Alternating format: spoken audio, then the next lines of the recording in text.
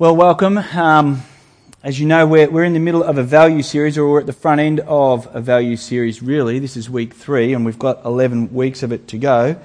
And each week, what we're going to do is we're going to add a value to our newly little boards that are up there. And so far, you can see that we've done, we want to be a biblically faithful church. Not just a church that kind of knows its Bible, read its Bible, but a church that is faithful to what's in the Bible, that changes our lives, that we live under it. You know, it's a living word, and we're a biblically living church. And then we said, well, you know what else? We're a community in Christ. That's what brings us all together. Not a football team, not some other commonality like politics or we're all members of the BMW club, but we're all Christ. We're all in Christ. That's what brings us here together as a family. And now this week what we're looking at is something called Spirit-led vitality. That's going to be our value for today.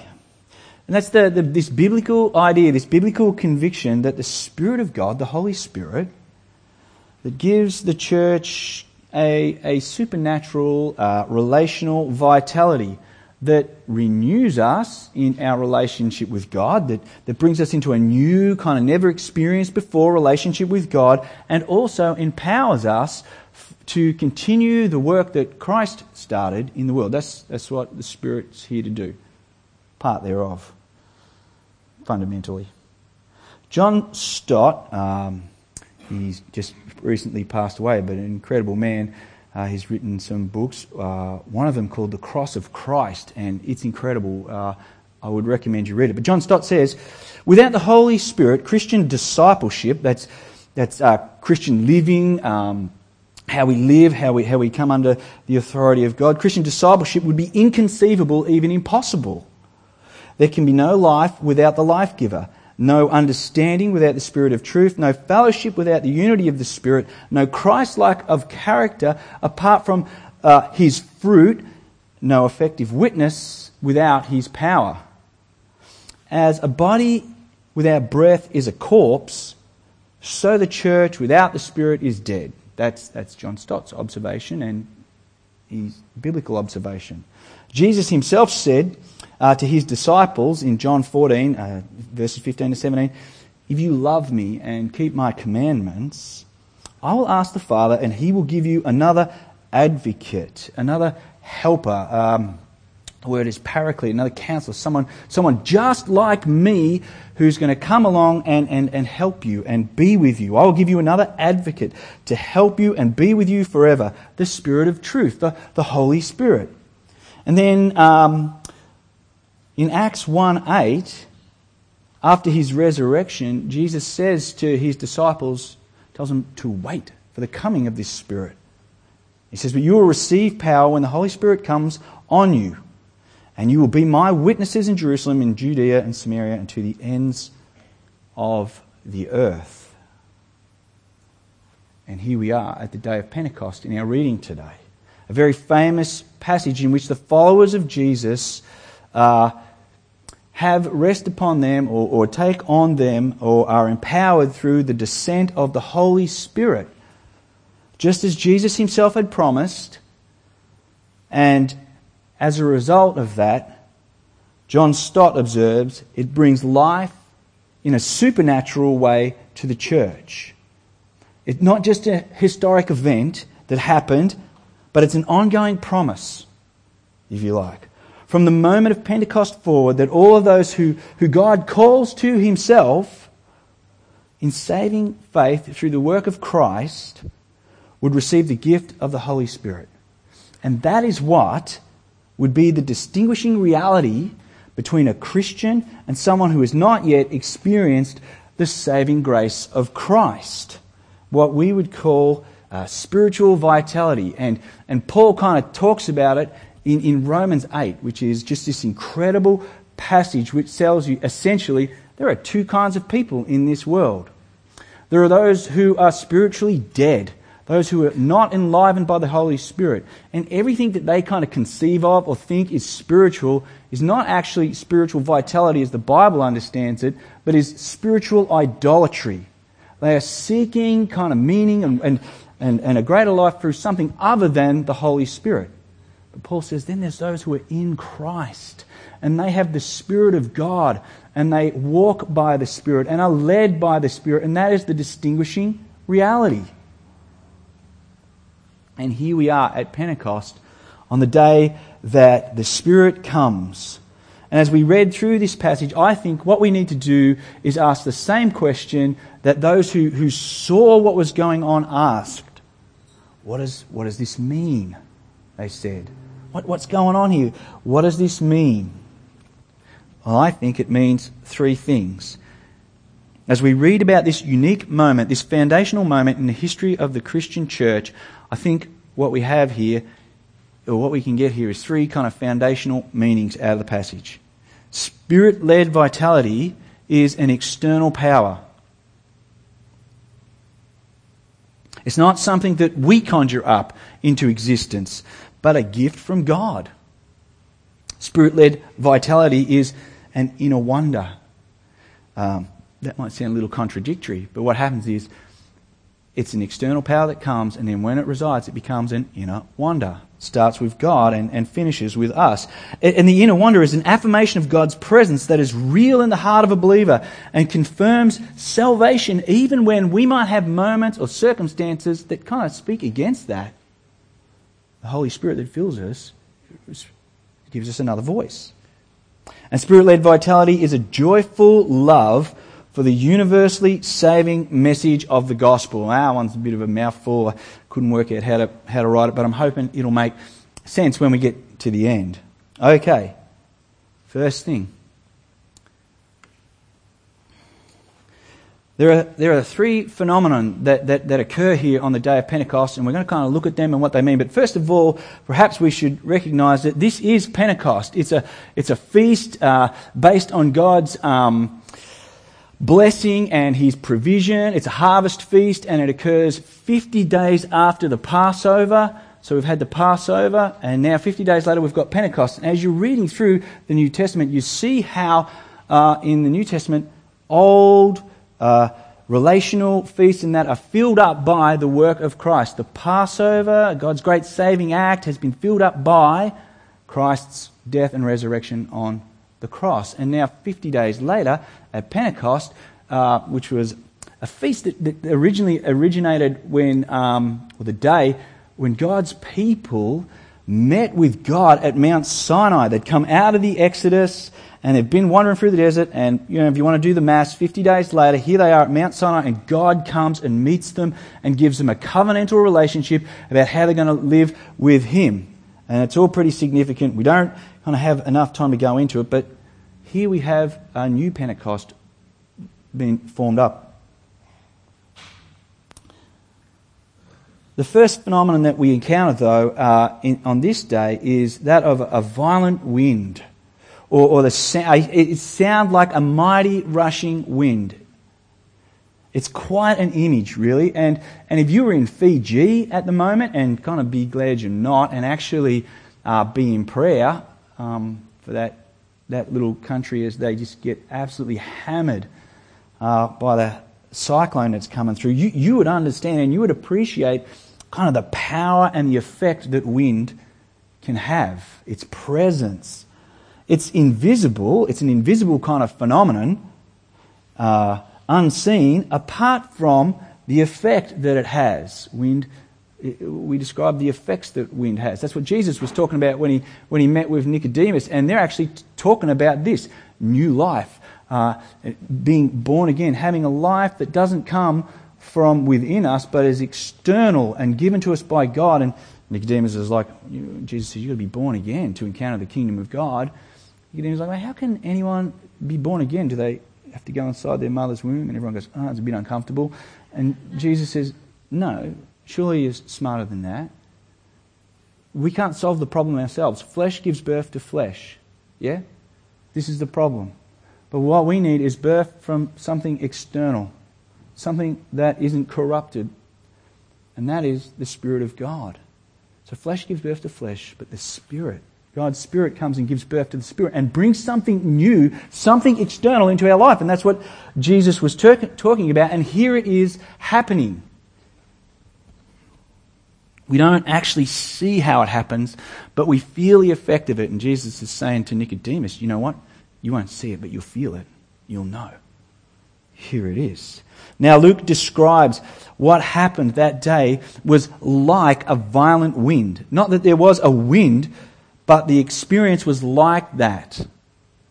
The actual Greek sentence kind of reads like this, or reads exactly like this. And there was suddenly out of heaven, not something in this room, not someone didn't open the door and the air conditioner sucked all the air in or something or other, but out of heaven, a sound as being born of wind, violent. The point is this. The experience of Pentecost was not something internal, not even something environmentally internal to the room, but rather completely external. This was the work of God. In the Scripture, wind is an emblem for the Spirit or the creative breath of God. This is a sign that God is about to accomplish a mighty work of renewal, you know. It captures that creative work of God. This is a recreation moment. Something new, something external is happening in the lives of these people. God is about to bring a new quality of life. Peter ties this work, this presence of the wind, or this likening of the wind, to the fulfilling of God's promises through prophets like Joel. That one day God would pour out His Spirit in a way that it cohabitated with the human hearts of people to affect and renew their lives and empower them to live consistently as God's people. In fact, it reads in Joel 2:29, and it shall come to pass afterward that I will pour out my Spirit on all flesh, not just Jews, all flesh.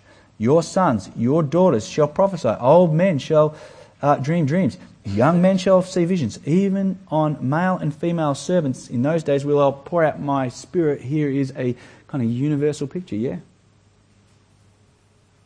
So this filling of the Spirit that happened on Pentecost that day results in spiritual and relational vitality. It's not something from within. It's not some kind of psychological or emotional experience that emanates from within, but an outside power that renews your heart. A lot of kind of modern day spiritualists or, people out there will tell us that renewal lies somewhere within us. We just got to get in there and find it.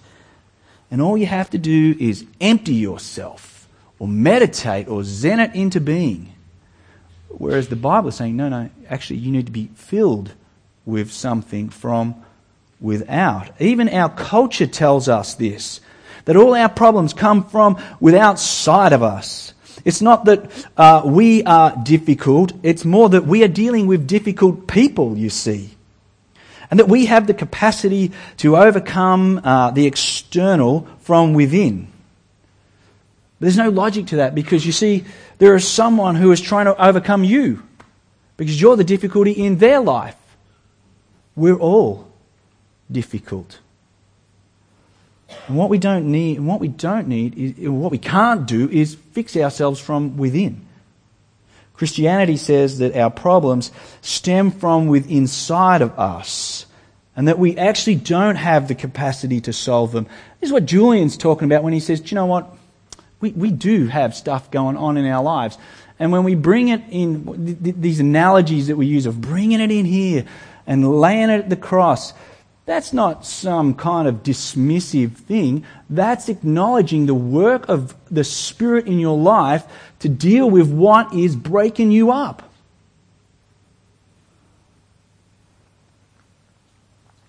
Christianity says that our problems stem from within inside us. We don't have the capacity to solve them. However, God, who is completely other, who is completely external, has what we need. And guess what? He is for us.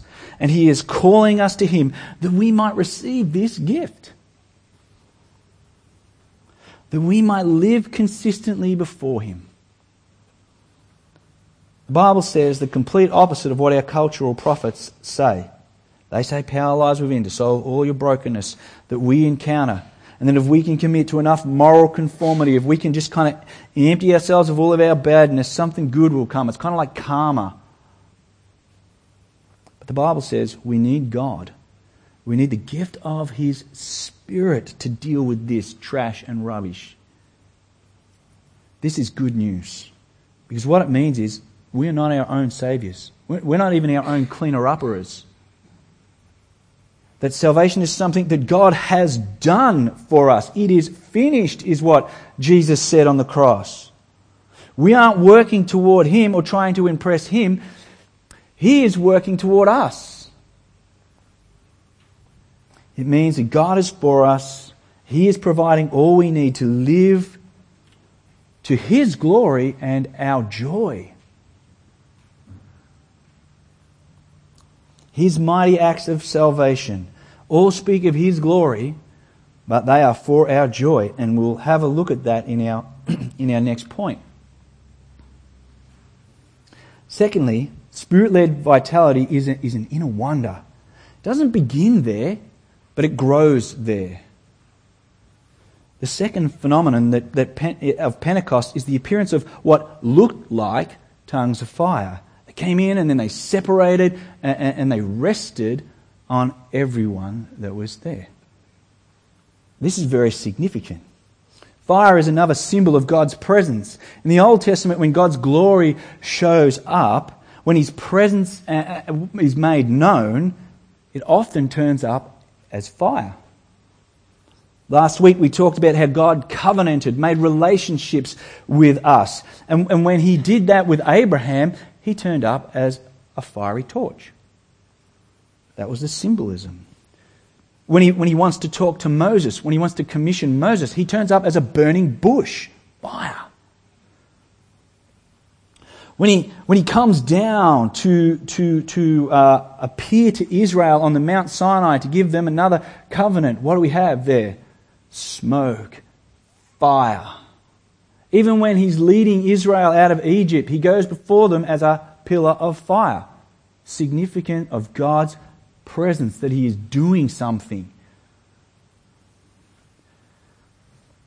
Fire. God's relational glory is expressed through fire. Often, whenever He turns up, when this fire of God turns up in the Old Testament, is more often than not overwhelming to people. Even on occasions, fatal. Perhaps most significantly at Mount Sinai, which took place, as we said earlier, like on the same day as Pentecost. There's a kind of a link there that we can't avoid. But when God shows up, the people trembled in fear of Him. They're not going near the mountain. You go, Moses. You talk to God. We'll just hang back here. The presence of God created fear in people, healthy fear, because it's a fear born out of our sinful condition before God. But here at Pentecost, 50 days after the death and resurrection of Christ, flames, the fire of God that expresses His presence has come. But what do we see? There's no fear in this room. Fear has been replaced with the abiding presence of God that now rests on every believer there. There's no distance. There's no, whoa, you're way over there in the mountain. But God is actually present with the person. Every believer there now, if you like, can I use this as an analogy, is a burning bush. Has the presence of God resting on them. And not just the apostles, not just the 12 apostles, 11 probably at that stage, that were there, who had a distinct and special calling. You know, they're going to go out and write Scripture and plant churches. But every single one of the 120 believers that are in that room had God's presence rest on them. From the humblest, from someone like, I don't know, Mary Magdalene, prostitute, converted believer, Holy Spirit rests on her, to Peter, giant of the church, male and female, rich and poor, all who had faith in Christ had the presence of God dwell on them at this moment. Rather than fear filling them, the Spirit brings what is an inner wonder, a deep joy. Okay, what am I meaning here? What do we mean by the presence of God and an inner wonder? And I read Timothy Keller has an interesting and very helpful thread that he identifies when it comes to this filling of the Spirit in the lives of people. And if you're a Christian, you'll kind of resonate with this, I think, I hope. Here we go. At Jesus' baptism, he receives the Holy Spirit to empower him for mission. There's a filling of the Spirit. It's a special commissioning moment. Don't be thinking that Jesus and the Holy Spirit kind of didn't know each other before this moment. They're not strangers. But this is a special commissioning moment to empower Christ for his ministry. But look what God says. He says, "This is my beloved Son, whom I'm well pleased with." Because I'm well pleased with him, I'm filling him with my Holy Spirit. Remember that? Remember when we looked at that from Matthew's Gospel last year? Matthew 3:17. The resting of the Spirit signifies God's happiness with someone, I reckon. God delights in the Son, takes pleasure in him. And you're like, yeah, well, of course, because he's Jesus. He's the second person of the Trinity. Of course they're close. Of course he's happy with him. Okay. Let's roll over to Romans 8, which we mentioned before, which talks about the two distinct people that live in the world. Romans 8 is a touchstone chapter when it comes to spiritual life, when it comes to what spiritual vitality looks like. And here in verses 14 to 16, we are told that for all Christians, when the Spirit comes into our heart, it bears witness with our spirit that we are children of God, to the point that we are comfortable to call God Abba, Father. Now that's a term that means daddy. It's a term that little kids use about their daddy, Papa. That is the kind of inner wonder that starts to take place in the heart of a believer when they're filled with the Spirit. Now, this is written by Paul, Romans 8, a monotheistic Jew who previously saw God as distant, but now sees God as intimate and deeply relational. For him to write this is ridiculous. In Galatians 4:6, we read the same thing. The Spirit, filled with the Spirit. And notice how in Galatians here, the Spirit is expressly linked to Jesus. It's a very Trinitarian book we're reading here.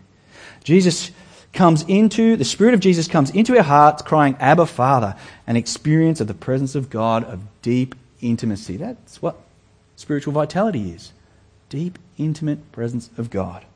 Spiritual vitality in the church is a result of the Spirit's witness to our souls of the Father's love and delight for us. Things have changed. You are now His child. And Galatians goes on to say that as His child, you have access to all the inheritance and the blessings and the riches that comes with that. This is the renewal that comes when the Spirit fills us. Jesus, speaking of this matter, of the Spirit-led vitality in John, in chapters 14 through to 16, this is his great farewell discourse with His disciples. He says, I've told you many things, but the Holy Spirit will take all that I have said and He will manifest it. He will make it real in your heart. An inner wonder, the presence of God. It's the feeling of knowledge becoming emotion or experience, if you like. It's like when, here's an analogy. Try this on for size. It's like when you're walking down the street or you're at home or wherever you are and your kids are there, and then for whatever reason, I don't know, clean their room or something, you pick them up and embrace them and kiss them and tell them you love them. Yeah, you cleaned your room recently? Yeah, I like it. Amy, no. Sorry. And then you put them back down. I don't know why I did that. Tell me something. When do they feel more loved? When do they experience the love when the child is in your arms or when they're back down on the floor or on the street? You know, biologically, legally, objectively, there's no difference. They're still your kid, whether they're in your arms or not. Yeah? But subjectively, experienced, even existentially, all the difference. In your embrace, in your arms, the child feels and experiences what they know is true in a wonder of a loving, approving, give my life for you relationship. When the Holy Spirit comes upon a believer, they sense the arms, they feel in their heart what they have come to believe in their head. It's an assurance. This is what the gospel writers, Paul, is talking about. It's an assurance in our heart. The Holy Spirit speaks to our heart what you know in your head and makes it real. Well, if you're not into existentialism, perhaps we'll put some flesh on this. And it's only someone who has been filled with the Spirit of God who can think this way. You know, when everything in your environment, when your circumstances suggest that you're alone in the world and without hope, and you hear a different voice. It's a voice of comfort. It's a voice that you aren't alone. Yes, this is awful. Yes, this is hard, but your circumstances don't change the fact that I am with you, that I am for you. That's the voice of the Holy Spirit. The Comforter that Jesus has promised. And at Pentecost has come to give inner wonder, unexplainable peace and undeniable love and joy. This is what it's like to be filled with the Spirit, with the Holy Spirit. To have a life that is led in its vitality by an inner wonder of the love of God towards us. Well, finally, the third phenomenon that we bump into at Pentecost is the phenomenon of language. It's actually a miracle of language. Spirit-led vitality gives you a joy for the gospel that is grace in every language. These 120 believers who have just felt the presence of God now spill out into the street, I imagine, and begin praising God, begin talking about their experience.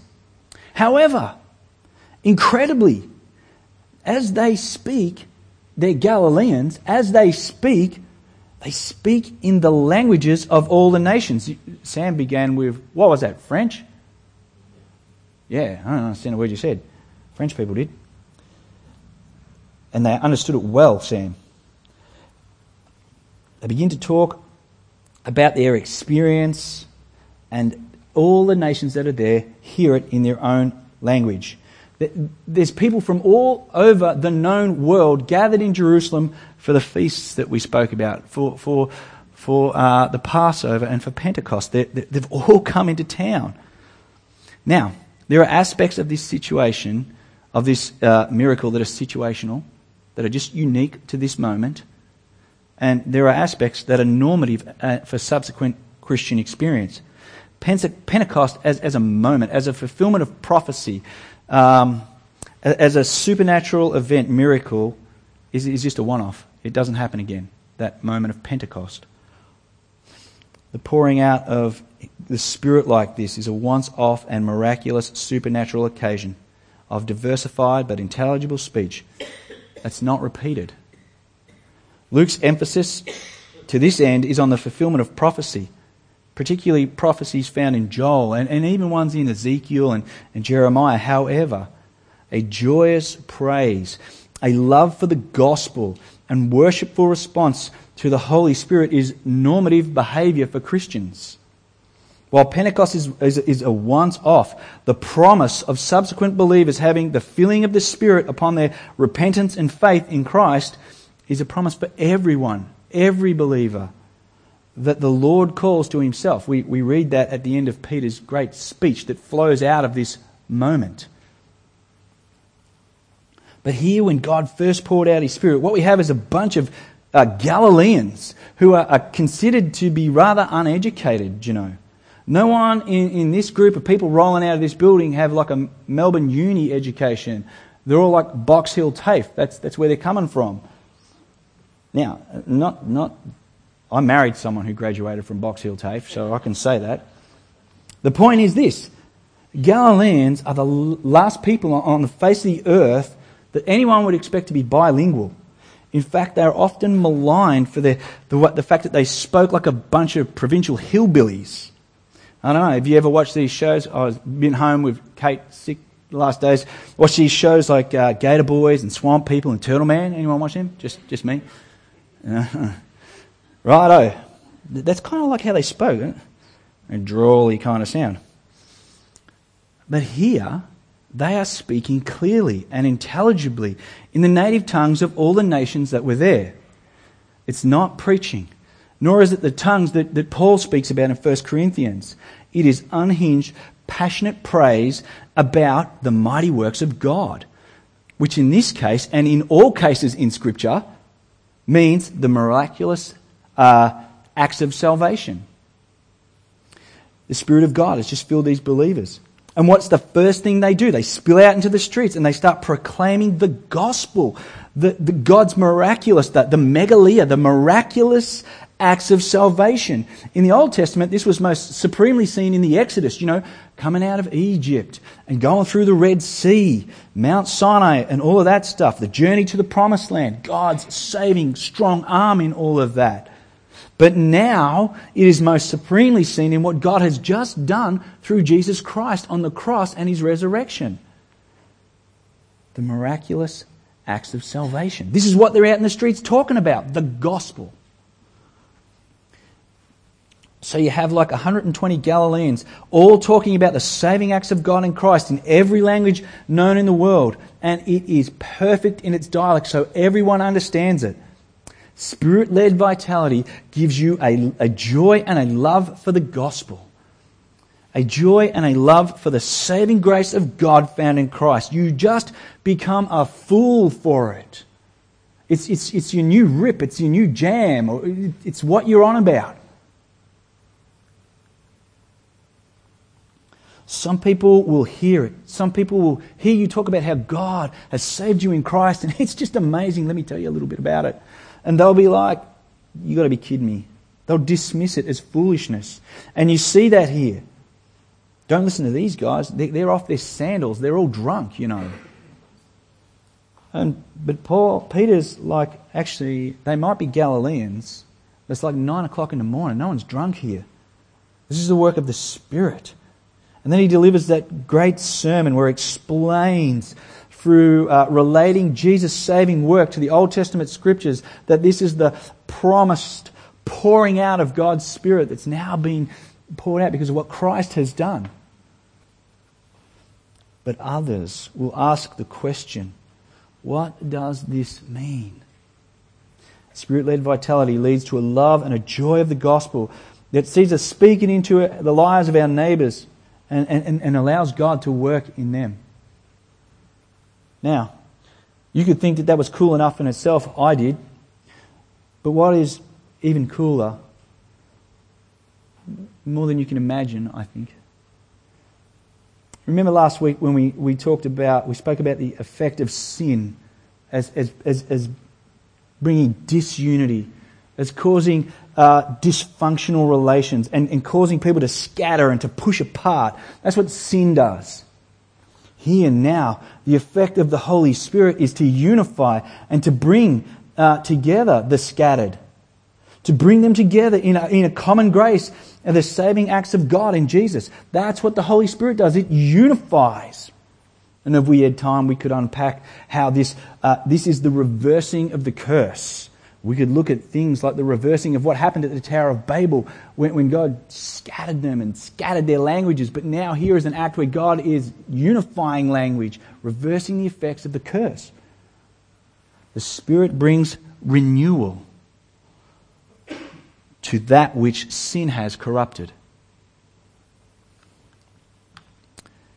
Even cooler, when the gospel is first proclaimed, it is to every nation, every language, every tribe and people group. No one's missed. That's the picture here. No one is missed.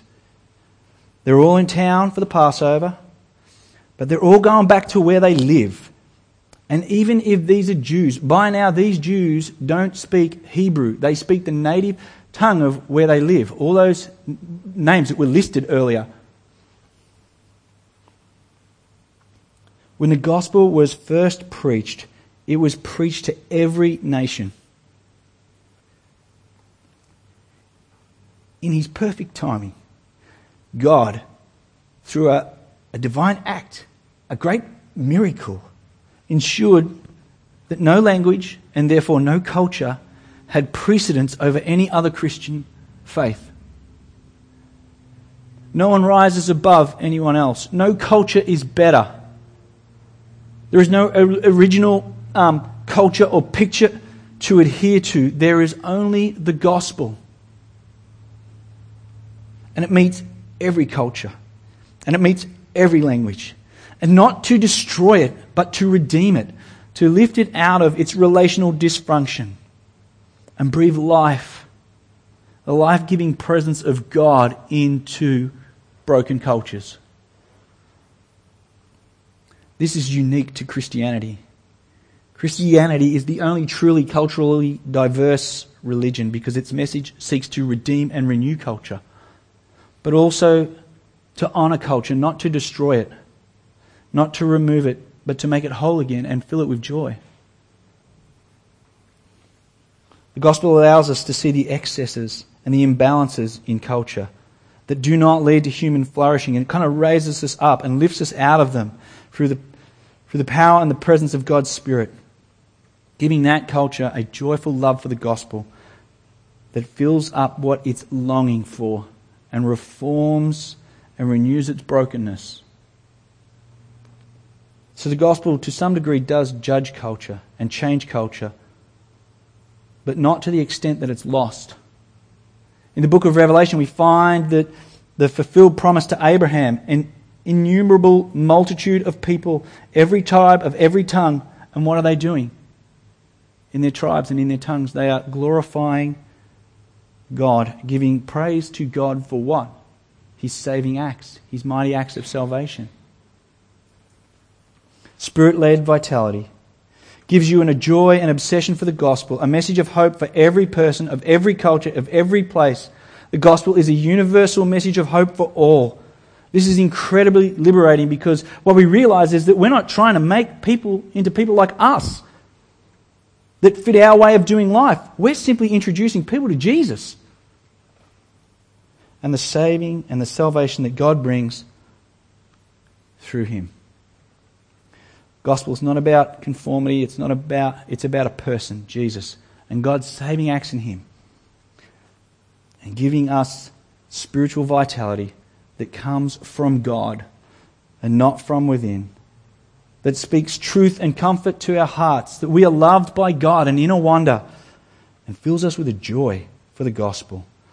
A joy that can be expressed through any nationality, through Aboriginality, through Africanism, through Europeanism, Asianism, not sure of their words, but because when the Spirit came, it came without distinction to race, to gender, to culture, and it came to bring fullness of life to those who have been saved in Christ. Spiritual vitality. And it's one of our key values.